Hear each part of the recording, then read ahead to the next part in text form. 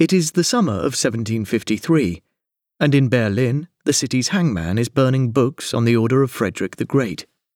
The words printed on the blazing pages are those of the giant of the French Enlightenment, and at that time Berlin resident, Voltaire, 1694 to 1778.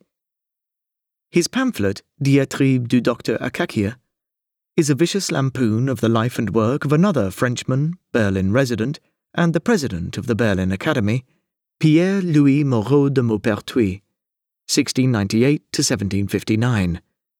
Maupertuis was born in 1698, 4 years before Thomas Bayes, in Saint-Malo, a port on the Brittany coast of France.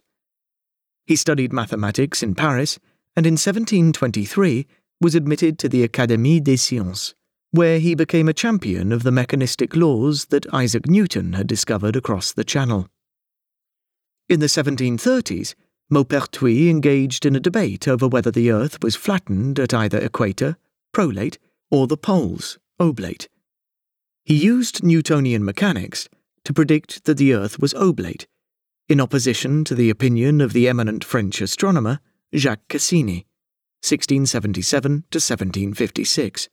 In 1736, Louis XV of France appointed Maupertuis to lead an expedition to Lapland to settle the dispute. Maupertuis' measurements of the curvature of the Earth in its northerly extremity demonstrated that our planet is indeed flattened near the poles. The work so impressed Frederick the Great, who had just found the Berlin Academy, that he offered the post of its director to Maupertuis. In 1745, the Frenchman accepted. Around this time, Maupertuis became interested in an even loftier project. He thought he could prove, what Aquinas had attempted 500 years earlier, the existence of God. Light, which the medieval theologian Robert Grosseteste believed to be an emanation from God, provided the clue. A century earlier, the French mathematician Pierre de Fermat, 1607 to 65, had puzzled over why light rays bend when they travel from one medium to another.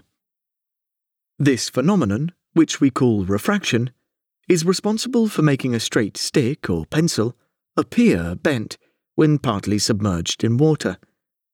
At first glance, the phenomenon contradicts the principle of simplicity, since a bent line is a kink more complex than a crooked one.